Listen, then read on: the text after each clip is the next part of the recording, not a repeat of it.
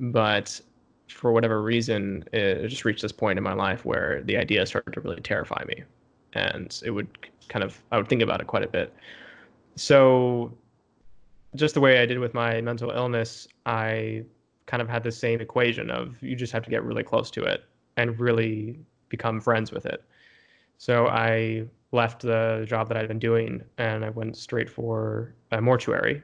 G'day everyone, Craig Rowe from People with a Passion, and if you haven't yet subscribed to the channel, please take a moment now to hit the subscribe button and the notification bell to be notified when new interviews are uploaded.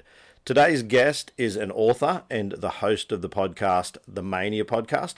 It's actually a podcast that my mother has been listening to and absolutely enjoys. And he basically creates stories around true stories from the 17th and 18th centuries. And he explores the happenings of those and writes stories around them, fictionalizing some aspects. And he then narrates them as part of his podcast. He is quite articulate and well-read, which you'll see from the interview. He also lives with bipolar 2, and he has actually knocked on the door of a mortuary and now works as an undertaker to help him deal with the questions around life and death. Please take time now to sit down and listen to and or watch and hopefully enjoy this episode of People with a Passion with Harlequin Grimm, A Necessary Undertaking. Today's episode is brought to you by applaudable.net. Welcome to People with a Passion, Harlequin Grimm. We'll call you Quinn for short, is what you've invited us to, so I don't have to use the tongue twister every time. How are you going, mate? Fantastic. Thank you. That's good. The reason I've got you on the show is because you actually have a little bit of a taste for the macabre and want to explore that a little bit. You have a podcast called Mania, and it actually explores the dark side of humanity, which is things like crimes and death and murder and things like that. But you've taken it to previous centuries, and you're actually an author, and a lot of the stories that you describe on your podcast are actually written by you. Is that correct? Yeah, all of them are written by me, actually. Yeah. So let's start with a few things, and we'll start right there with writing. When did you start your passion for actually writing? Well, I think that was at least 6 years ago. So right in the middle of adolescence, I was starting to write quite a bit, and it was pretty much all I did in high school. I didn't have any social groups or anything like that, so writing was it was very therapeutic and very pure. It was just something that I could kind of escape into, I think. So I really at the time didn't care about making a career out of it or anything like that. I mostly wrote fantasy stories because I grew up on fantasy video games. So I loved to write about elves and warfare between strange races and things like that. Mm-hmm. Yeah. What were some of the games that you were playing that some listeners may? This is great. So I'm sure this will be a lot of fun for some listeners. I used to play World of Warcraft like a true addict, and I would play, and then League of Legends as well was kind of like an offshoot of that because it's also a bit more fantasy based. But I think World of Warcraft and also the Elder Scrolls series, so Oblivion and Skyrim, those all influenced me quite a bit because they're filled with this sense of just wonder. And yeah, so I loved those games. Interestingly, I noticed that when you do a search on Google for Harlequin Grimm, the actual result comes up. What's the reference there? So that was a complete coincidence. And when I was searching for a pen name, and that came up as the only thing that was, besides what I was going to be, I was pretty sad because it was referencing a piece of armor from Skyrim. It was a bit of a letdown, but that actually had no relevance to it at all. What is the relevant? Explain to people why the choice of that pen name Harlequin and the last name Grimm. That's interesting. Like I've talked to quite a few people on their shows, and no one's ever bothered to ask me that. So The whole idea behind that is I love chaos archetypes like jesters and fools. And it was just something that kind of always resonated with me. Somebody who is kind of foolhardy, brave, maybe even naive, but just kind of goes after things regardless of what the current risks are. And I definitely feel that way. I'm not hyper intelligent by any means, but I certainly have a lot of energy. And then there's the idea that they kind of, despite being this character of whimsy and entertainment and joy, they kind of are the embodiment of a lot of tragedy because they're the joke of everything. And I find that sort of thing very empowering because if you can be absolutely confident in yourself and not be afraid to be the butt of a joke, but still have the courage to go after your passions, to me, that's kind of a recipe for like an unstoppable force. And so Harlequin kind of is the embodiment of the chaos archetypes. And the second name, Grim, is sort of a paradox of that because a lot of the stories that I tell and things I'm interested in are very dark and not at all whimsical. So they kind of have this rhyme and sing song feeling to it once you put them together, and I just thought that it was perfect. Mm. A harlequin is more or less a pantomime clown, is what my research shows. So behind you, Absolutely. people aren't familiar, there are masks up on Oh the, yeah. on the fireplace there. So that is the sort of character that we're talking about. Is this Mhm. like almost a court jester that a king or queen may have used, or that was used to entertain the masses back in, Mhm. I don't know what period, but probably 17, 1800s, I imagine, or Victorian type period. Yeah, for sure. I think it may perhaps even before then, maybe even in medieval courts. Yeah. The grim side of things we'll get onto a little bit later. I'm still keen to hear about your book. So fantasy, you started writing the fantasy, the elves and things like that. Hmm. I noted that in your bio that you actually indicated that you wrote a number of books, put them on Amazon, and then made a decision to withdraw those books, and then you started on a different path. What was the Hmm. justification for actually changing script, if I could say? Yeah. Well, I worked really hard to create novels that I could be proud of, and I wrote at least three before I decided to try one for publishing or even just self-publishing. And once I had one which I felt was permissible to kind of present to people and maybe even put a price tag on it, I had it up through Amazon and I had gotten some local offers through publishers in the Oregon area. But the costs related to local publishing sort of match the cost of self-publishing in terms of marketing and all those boring things you would have to do. So I opted out for Amazon. But it just sort of felt after a while that when you're practicing and practicing all the time, you start to really see just the advancements in the quality and the skill. And after a certain point, I just couldn't be proud of what I had put up. And I felt bad asking for money for it. And when I came up with the idea for the podcast and those stories, seeing as how that would be very active and engaging, constantly changing and interacting with people on a weekly basis, I just thought, you know, once I get the time for another book that is more in line with my current philosophies and my skill level, I'll have that published. But right now, I'll just take the other one down because it was kind of just a stain on my record as a writer, I think. It didn't represent what I'm capable of now, and certainly not what I might be capable of in a few years. And I think, not to go on a tangent, but after a certain point, one has to just let the past be the past and own what you've done. But that was kind of teetering on the edge of making yourself look like an idiot and, you know, being a work of art. So I took it down. Interestingly, you never know, but in the future that might be worth more than anything else you ever write. It's possible. It is possible. It's not uncommon for those mistakes in your perception, in the artist's eyes, to actually be worth more than the art that they later create in life that's been given a lot more street cred, I suppose, is Yeah, we'll the word. certainly see. Hmm. So yeah, so don't throw it away and keep it as a body of work, because or gift it to someone who may potentially see value in that later, even though you might not want your name associated with it. So Hmm. it is part of the story of Harlequin Grimm. Well, so. Yes. So you've delved into a different style of fantasy, which is dark fantasy, if I could use that description, which is Mhm. more geared around death and murder and well, actually false crime because fictional. Truth is stranger than fiction, but Mhm. so when you write fiction, often you can draw on truth. So, what are some of the inspirations for the more recent stories that you've written for your podcast, Mania?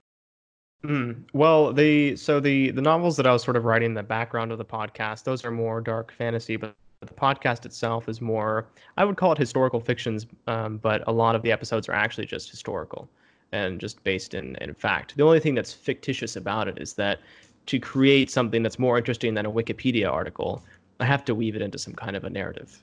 And so to do that, I will create scenes and settings involving the characters that I've researched, um, and I'll put them in their locations where they existed and just kind of bring it to life the way a storyteller would with anything else. So that's where the fiction comes in. And if there's any points of their lives that are sort of that history kind of forgot about or left out or we don't know about and it's crucial to that current period of time, then I will fill it in with fiction and just completely fabricate it. But at the end of the episode, what makes it somewhat more interesting than just learning about a subject is that I will go into what was real and what was not, so you can kind of actually leave maybe a bit more educated about whatever topic or individual it was. Yeah, sure. So interestingly, I listened to a couple of yours and I listened to one and something stood out for me, and you can tell me whether it was fictional or fact. But Sure. one of the characters' name's Shepard Smith, and he's a journalist, and there was a Shep Smith on Fox. Really? Yeah, Oh, that's so amazing. yeah, so he's an anchor, but he's gone now. But so Oh. Fox News. So yeah, so when I heard that reference, I'm thinking, is that fictional or truth there? But I'm not sure. You can clarify. Was that a real character, or can you remember the character? If I recall correctly, he was sort of just placed in there for effect, I think. Okay, nice. Yeah. So your journey to writing that stuff, you're trying to also in your narrative put yourself in the perspective of some of the characters, and particularly the ones that are potentially committing the crime. From what I can glean, is that intentional? Is that what you're trying to do? Is look through the eyes of the characters? Yeah, absolutely. Because I think that the perspective of people who do horrible things is somewhat valuable, and that sounds a bit twisted, and it's meant to be. And I think it's because I think as a society and just as people, we're very judgmental and assuming, and that can be poisonous in many ways. So, kind of taking people who have done horrible things or committed murders and kind of getting inside their head and really fleshing out their whole life journey, from start to finish, I think gives us a valuable exercise in compassion and perspective. Kind of just brings us down to earth. Because in a way, none of us choose our genes or the environment which plays off of those genes. So the general idea of, determinism is kind of that you don't have much control over the person you become in a very large sense.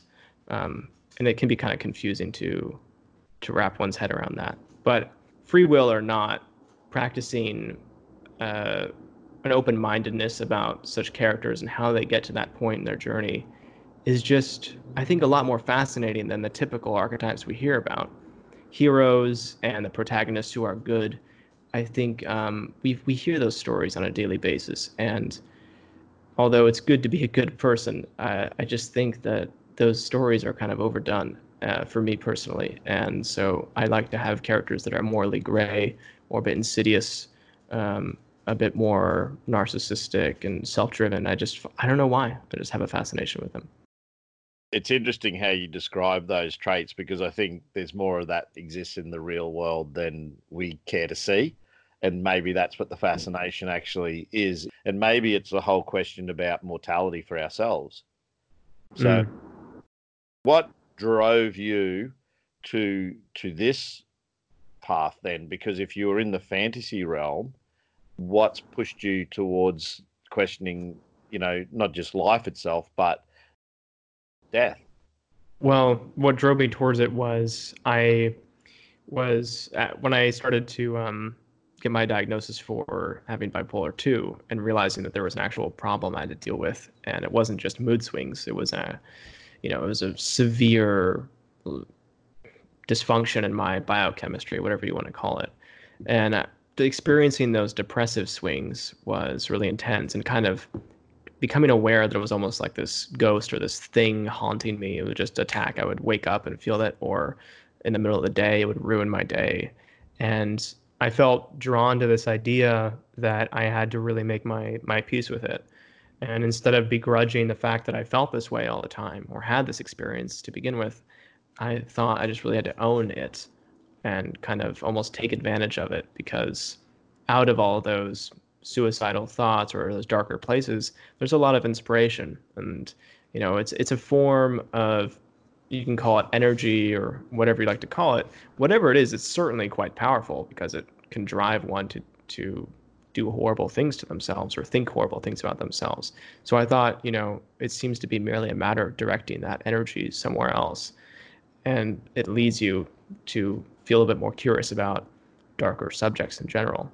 So it kind of led me away from the more fantastical, the more whimsical and imaginative, and kind of more into our world and history and people who could kind of share that experience. Because I would imagine that a lot of people who do crimes or are killers certainly have a touch of maybe being psychopathic, manic.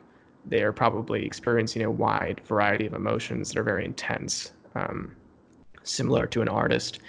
And so I kind of just struck a resonance with them, and I thought that uh, despite of all their horrible, depraved actions, very colorful, fascinating people.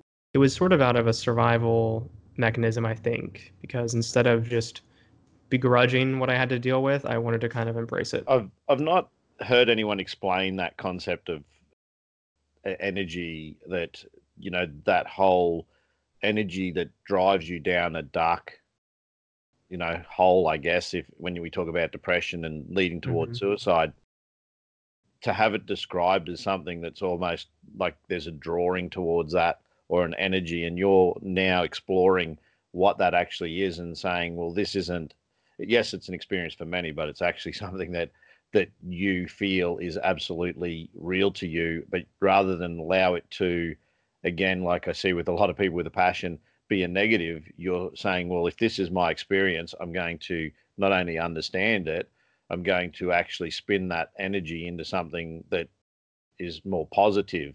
And Mm-hmm.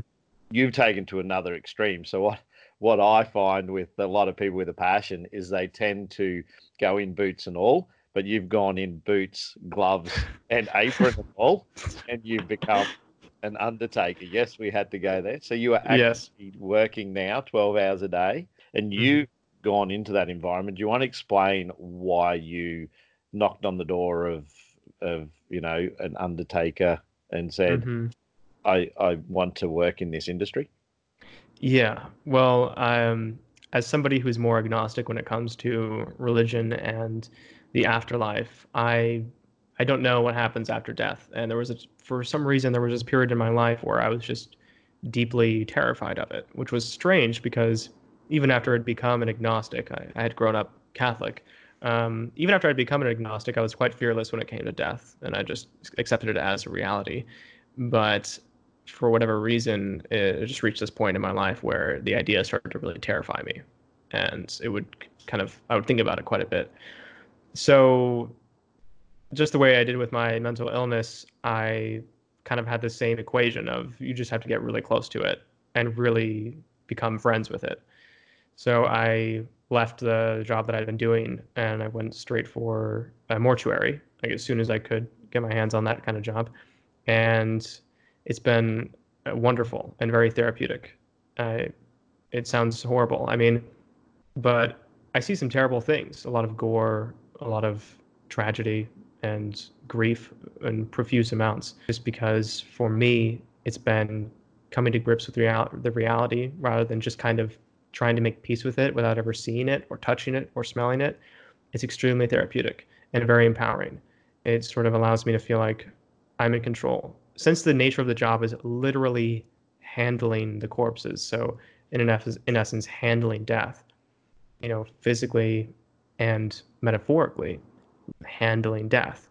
So it was just this, it's been this amazing process of coming from fear and anxiety, and every time I would approach a corpse, adrenaline, heart racing, sweating, and just shaking, not knowing how to talk to the family, not knowing how do I touch them without feeling disgusting or gross. All those feelings you would imagine, to just being completely calm and serene with it, and that's transferred somewhat easier than I expected into my just more philosophical and existential dealings with death, feeling calm thinking about it and feeling in control.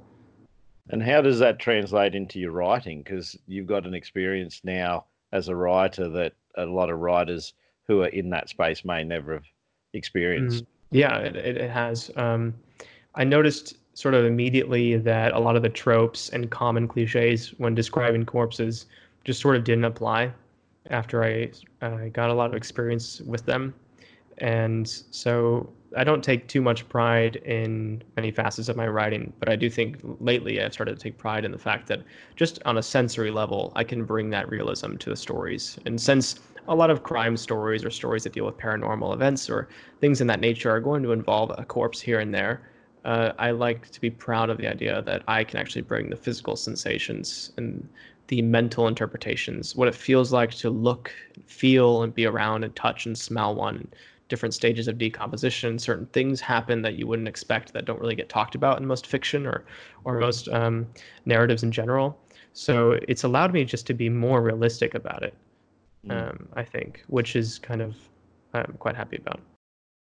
You talk about life and death as a comparison and the concept of once life leaves the body, once Mhm. life, actually I said the bottle there, so probably the vessel. So that was a slip up. But hmm so once life leaves the vessel, which is the body, hmm that it becomes an object. So do you want to explain that concept of how a lifeless body can almost just be dealt with in that way? Sure. Yeah, and I think depending on the person, this could be incredibly depressing or quite maybe uplifting, which is always interesting to see. Um, but truly, there are few descriptions of corpses, cadavers, bodies, whatever you would like to call them, that rivals the description of, not because I chose it, um, of them being objects, sort of objectified. There's something deeply inhuman about a human body, and that sounds strange and paradoxical, but that's just the intuitive feeling that I get from it. It doesn't feel like a person anymore. It feels like an it, which sounds terrible. But there's just something about bodies that just they lack that total feeling of animation, to the extent that I would imagine that if you got someone who had never seen a human corpse before and you put them in a room and you got somebody who had just died and somebody who had just fallen asleep, somehow set up this wonderful science experiment, and you asked them to tell which one it was, I bet they'd be able to pick it out. I bet they'd be able to tell. I think there's just something deeply animalistic and intuitive about how we feel around death. There's just something about it. It's kind of made me realize that there's not really a multiplicity of races on the world. There's the living people and there's the dead people, and that can kind of bind us together because we're sort of always quarreling with this force that is gonna claim us all at one point. And so when I see a human body, I just think that's another mask of death. I don't think that's the person's body. I just think that's another representation of death right there. And that's sort of how I also detach and am able to feel comfortable around any number of bodies. Your fellow workmates, sounds strange to hmm as workmates, but they are, or your employer, hmm they come from a religious perspective, whereas you're coming from an agnostic or atheist type perspective. So how does is there any sort of, not necessarily conflict, but do you want to talk about the two different approaches, I guess, how they perceive hmm the process of what they're doing as opposed to yourself who doesn't see life beyond death or doesn't know? hmm Yeah. Not all my coworkers are religious, but you're totally right. There a few of them are, and that definitely plays into it. Um, it's I think what it comes down to is just the sort of the psychological processing of it. I think that religion makes a very tidy and organized space of existentialism and death. I believe it allows people to feel very comfortable about where they're going and what's going to happen. Even if they don't know what an afterlife looks like specifically, they know they're going to an afterlife. They have that faith, and that belief is a very comfortable and reliable train of thought where you can go. Whereas for someone who's more of an atheist, every time you approach a body and you're reminded of mortality and what's coming for you and you see it again, the process is another, well, I don't know what just happened to that person. I don't know if they have a soul or if that went anywhere or if anything's happened. And so for me, when I was first working the job and training with it, alongside the person who was training me, had religious views. Um, I think not just her. I don't think she was just comfortable because of the years that she'd been doing it, but it's my belief that she was comfortable because of her convictions and what she thought happened after death. And in a way, I envy her for that. Because for me, the process of coming to grips with it for the first few weeks was very difficult and almost traumatizing, because there's knowing and being a rational person, understanding that death is coming for us all. And if you're one of those people who's not sure if there's anything afterwards, or it could be just total blackness, that experience of facing it all the time and really coming to reality with it is shocking. And it just it just drives that nail into your skull a little bit. You do give a good example of the saying that was the title of a book, Fight the Fear and Do It Anyway. So Yes, I was given that book for Christmas once. It's a good book. yeah, so that for me is like the extreme of it. It's like Mhm. if you really want to jump in deep, fear stops us from doing so much. So Yeah. for you to actually tackle something where you, like you say, that you had the physical when you first started your role, had the Hmm. physical side of things to overcome before the mental as well, or both. That's pretty extreme for most people, particularly you really had a fear of it. So it's almost overcoming a phobia to the extreme from the way you've described it. So how has that helped you overcome that fear? Has it, or does it just open more questions for you? Well, I think the the double-edged sword of being sort of a dry atheist is kind of that, though you have less things to worry about because perhaps you have less religious dogma, there's less praying and practices and all that. You always have the uncertainty of everything. So it doesn't change that. I think it's good to be comfortable with questions, and it just kind of has helped me practice being comfortable with not knowing and accepting that I don't know what happens after death, and being completely all right with that. It's I think the best way to describe it probably is I learned to taste, like getting used to black coffee. It's really bitter and strong at first, taste terrible. But after a few years, for some reason, you enjoy it even. And that's how I feel about death. Some of these stories that you share on your podcast, Mania, what, uh, like, how do you draw inspiration for those, and where does the idea for the story come from? You mentioned Wikipedia, but Hmm. you're obviously, like you say, using a bit of poetic license with some of the actual stories.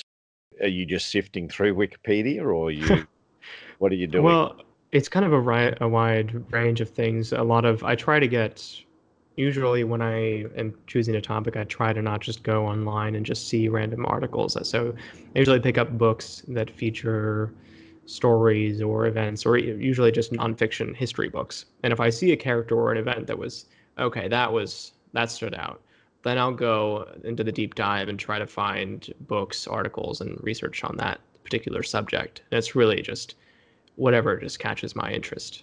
Yeah. And as far as the ones that you've created, do you have any favorites, or ones that do you complete them? Like, obviously with your fantasy book, you wanted to put that away because you weren't happy with it, which from a craftsman of any description, often they look at their work and sometimes feel it's always incomplete. So Hmm. anything where you've written it and you've gone, that I really enjoyed that process and that is finished. Are they all Yeah. finished in your eyes? In my eyes, well, in an ideal world, I would have the time and energy to write a book about every single every single episode that I've done because they're all those characters deserve, a novel to be written about them. I would love to do that. But I think the one that's always stood out to me is the fourth episode called the Art of Resurrection. It's about galvanism and Luigi Galvani, and it was during this time period where people suspected that they could resurrect a human body with electricity, and it was some of the inspiration for Mary Shelley's Frankenstein. And it's just a fascinating narrative because the laws at the time prohibited anatomists from studying anatomy on human cadavers, so preventing scientists from discovering and trying to pursue truth about how the human body functions. So there was this quarrel between keeping bodies sacred and studying them for the benefit of the living. And during all that, this wild goose chase of how to resurrect the dead. And it was just so fascinating because out of that quarrel came this profession called resurrectionists. Resurrectionists were these I guess rogue undertakers who would go and steal corpses from graveyards and deliver them to universities to be studied, under the veil of night and underneath the law. And they would get a lot of money for it, and then the university would get to do their experiments, see if they could bring a body back to life or just map out the human body. And I just found that whole thing was just, we're talking about truth is stranger than fiction. That is incredibly bizarre and thrilling, and yeah, I loved writing and finishing that episode. It's a part of human history that a lot of medical discoveries were actually found through gravediggers stealing corpses Hmm. from graves, taking them Yes. to universities. So it's an example again. That's a societal mask, and you're probably unmasking a lot of truths Mm. that people just forget. We tend to have. I'm a big believer that society and culture. And civilization, if you can ever use that word, because I think Hmm. even what we're talking about here demonstrates that we're not as civilized as we Of think. course not. Yeah. That's a really fascinating word that we tend to give ourselves. Mm. So it's one of those things that when you actually look back in history, we're not as civilized as we actually thought. And even to this day, we might be thinking we're living a civilized life, but Mm. 100 to 200 years, there'll be someone sitting. I don't know whether it'll be a vodcast, podcast, Right. headcast, will probably have some Yes, some kind of chip some for chip, sure. yeah, and virtual cast, and someone will be listening to someone else or experiencing the story as opposed Hmm. to listening to it, and they're going to go, man, 200 years ago, those people were so uncivilized. So, Yeah, that's interesting. I think the problems that we're facing right now are sort of we're seeing through the internet and everything, we're seeing just how amoral we can be on a mass scale. Whereas before, because people just simply didn't have that outreach unless you were insanely wealthy in previous centuries, you only had to worry about your amoral acts on such a small scale, like don't hit your children and don't be a general ass in the streets. The 1700s man or woman had a hell of a lot less to worry about than the moral consequences of us today, choosing a manufacturer on Amazon who has basically slave conditions producing the products that you're buying. So it's quite terrifying because today our moral discrepancies are very subtle and yet quite sinister. mm, And especially the working class, we don't understand to the extent how much we're perpetuating it. So you're right, 200 years from now, hopefully, our morals have evolved and we've gotten aware enough how to produce a society that isn't so imbalanced in that way, we probably will realize just how bad we were. you obviously read a lot as Try well. to. You try to. So, growing up, what were some of the things that you like? You mentioned games, but I'm imagining with your vocabulary that you are an avid reader. That's just an assumption. Is that correct?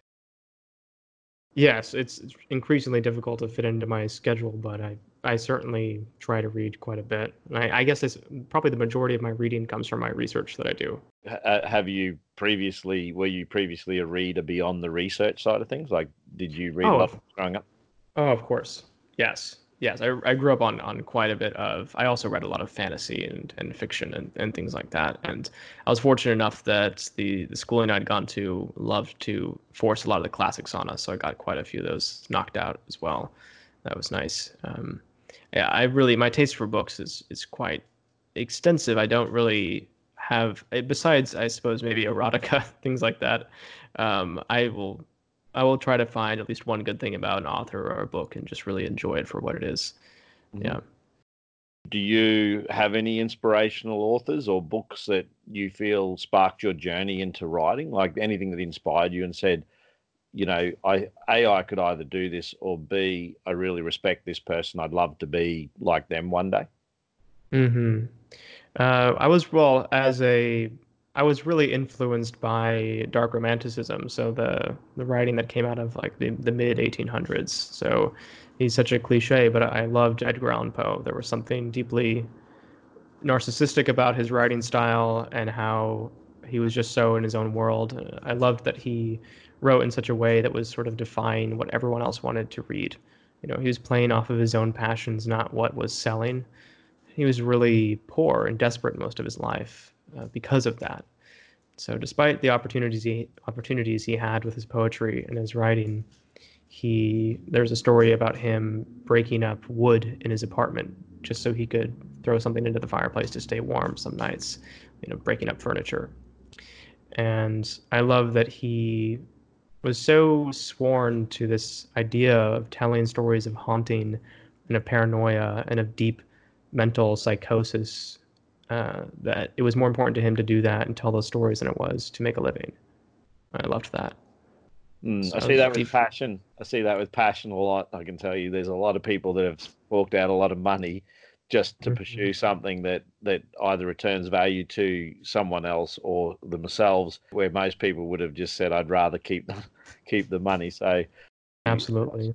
I certainly understand that passion. This is the interesting thing about passion as well, from speaking to people. And this is, by the way, a lot of people don't know this, but I'm actually researching a book. So I'm a journalist and I'm writing a book. So a lot of my interviews are actually Mhm. preparing the background for the book. So maybe you'll make the content. Sorry, we're just gonna get him up here so he doesn't cry. We're good. That's all right. So the thing that I've noticed about people with a passion is that passions themselves,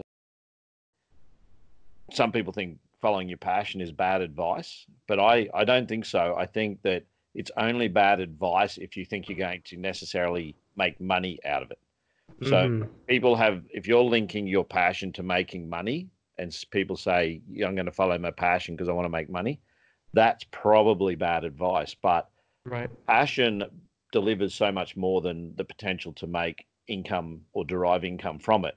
Edgar Allan Poe is the perfect demonstration of that. So I'm happy you brought that up because Hmm. he demonstrates that he was doing it for all the other reasons than money. And people who have a passion, not everyone who has one necessarily sees a financial end in it. And I think that Hmm. passion has more value.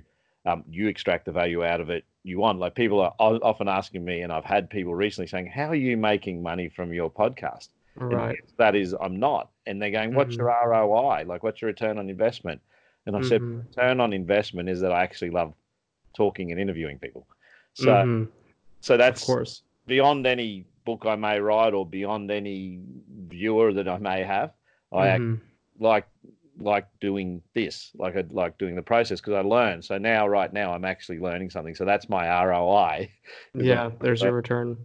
yeah, learning from you. So one thing that a lot of people, a lot of artists do, they don't tend to worry about, but it seems that most of the most successful artists on the planet, it's actually in death that their greatness was realized. Would you, Yes.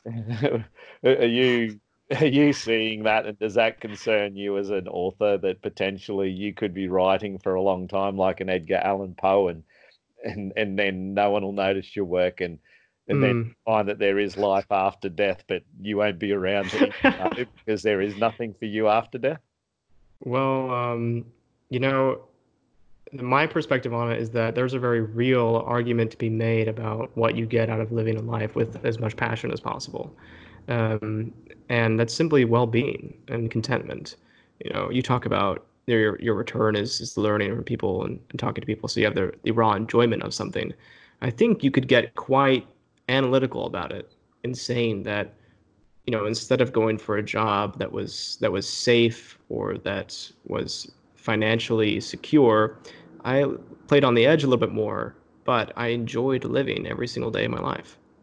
And I believe there's a lot of people, especially in modern Western societies, who pursue jobs that are safe and that are societally more acceptable. Something you can go to a party at Saturday evening and be proud to say, "Oh yes, I'm the manager of this firm and this bank," that sort of thing. Um, but if you're living a passionless life and that sort of thing doesn't feed you and give you a lot of value outside of the finances, I think that it's kind of a zero-sum game. Sure, you have the security and you have the status, but if you're not enjoying your life, what the hell are we doing? It doesn't make any sense to me. So to me, it's quite lucky for people who are actually passionate about something or a career which makes a lot of money. I think it's good for them. For a lot of other people who are sort of left to, artists, these kind of poor, tormented souls who feel so guilt-ridden and so unhappy when they're not creating something, it's really important to try to find a life that you can carve out where you are creating every day so that you're getting that enjoyment, you're getting that fulfillment, because in my opinion, nothing else is more important. Is there anything that you would like to say to my audience, and obviously you'll be sharing this with your audience, as to why they should go and listen to your Mania podcast? What are some of the things you're trying to help them understand about both life and death? I think a large part of it does revolve around just passion. And I think that no matter what art or what somebody is creating and bringing into the world, when they do it with their genuine enthusiasm, joy, and fascination, there's something infectious about it. I know that whenever I read a good book, or even just a book that I could tell someone's worked hard on, I immediately want to start writing myself. Or whenever I watch a movie that was extremely well put together, I want to go start doing something creative. And with music, it's exactly the same. It's just sort of this infectious feeling. So if I had to try to convince somebody, whether they were into horror, the macabre, or history or not, to listen to my show, it would be that, well, I'm the person who comes home after a 12-hour shift and pours everything into doing that and making that happen. And hopefully it can have that effect on people who are listening, that regardless of what their interests are, it'll be inspiring to them to do something within their own medium. When do you think you'll be ready to put pen to paper and actually write a full novel? I hate the people who say that they don't have enough time, and to me, it does feel like a logistical thing, or rather, just a rather, a problem of preference right now and what I can do in a day's time. I work about 48 hours a week, and then the rest of the time goes into podcasting, creating the stories and researching and producing. So something big would have to happen to open up, another 8 hours a week to get me to start doing a novel again. But the itch is getting pretty insufferable these days. So something might just fall by the wayside and sacrifice for it. No worries. I'll finish up our interview there. I really appreciate your time, Harlequin Grimm, and Absolutely. looking forward to. I'm going to actually listen to your podcast. I started listening, and it is quite addictive, if I can say that. So I do encourage my listeners and or viewers to check out Mania, which is the podcast that Quinn here is actually hosting and presenting, and he is doing a great job as far as the narrative goes and writing the content for that, and does a great job of narrating it as well. So excellent job on that and what you're doing, and also thanks for burying our loved ones and helping helping put them helping put them to rest, regardless of what you believe. It's a thank you because I imagine it is thankful. There'd be people thanking you, but it's probably thankless at the same time because you're probably behind the scenes in the environment. And right now, you're laughing at it because it's there is irony in thanking someone for burying the dead, but Yeah, it is an absolutely. important role in society, and it's one that we don't speak about. So Mm. that's one when you responded to my call for guests. I always rebound ideas off my mum. She's my biggest and she was Mhm. interested in the podcast, and she said, "Oh, you got to speak with him." And I'm like, "Yeah, I'll definitely go down that path and talk about the taboo subject of life and death." And Mm. I do appreciate you giving your time and energy, so that even if I have one super fan, which is my mum, at least she's managed to hear the story, and hopefully she does listen to audio books and podcasts. So Mhm. I'll be putting her onto your podcast. So Well, bless your mom. Bless her heart. She's sounds like a wonderful and very smart woman. So, thanks, mate. Thanks for your time. thank you very much. It's a real honor and pleasure. I hope you liked this episode. If you did, please give it a thumbs up and feel free to comment. If you haven't yet subscribed, hit the subscribe button and the notification bell to be advised of new interviews when they're uploaded. I hope you join us again sometime. Catch you later.